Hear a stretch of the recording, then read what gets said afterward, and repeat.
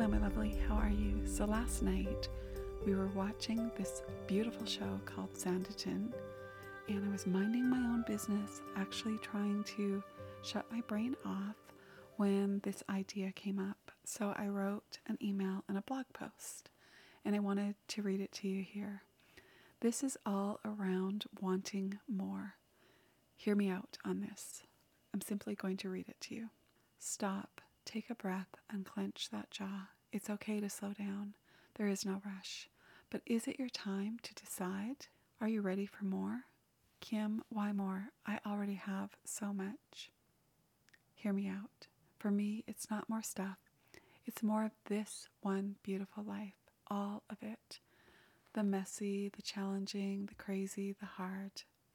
The deadlines, the discomfort, the responsibility, the creativity, the beautiful light, the never-ending, often hard growth.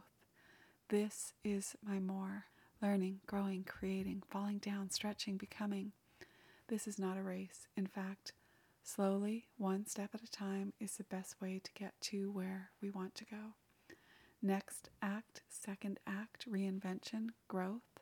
It's simply a decision, then ready, set, lean in, then slow down. Calm, steady, intentional, perfectly imperfect steps. Trusting this is growth.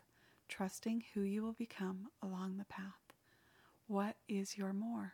I would love to know what your version of more is, but more importantly, I would invite you to write that question down and really consider, what is your more?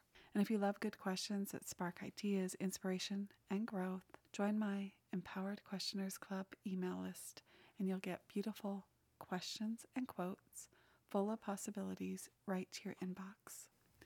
And if you are ready for more and want a little support along the way, come join us in the Momentum Method program designed for women like you who are ready to embrace their version of more.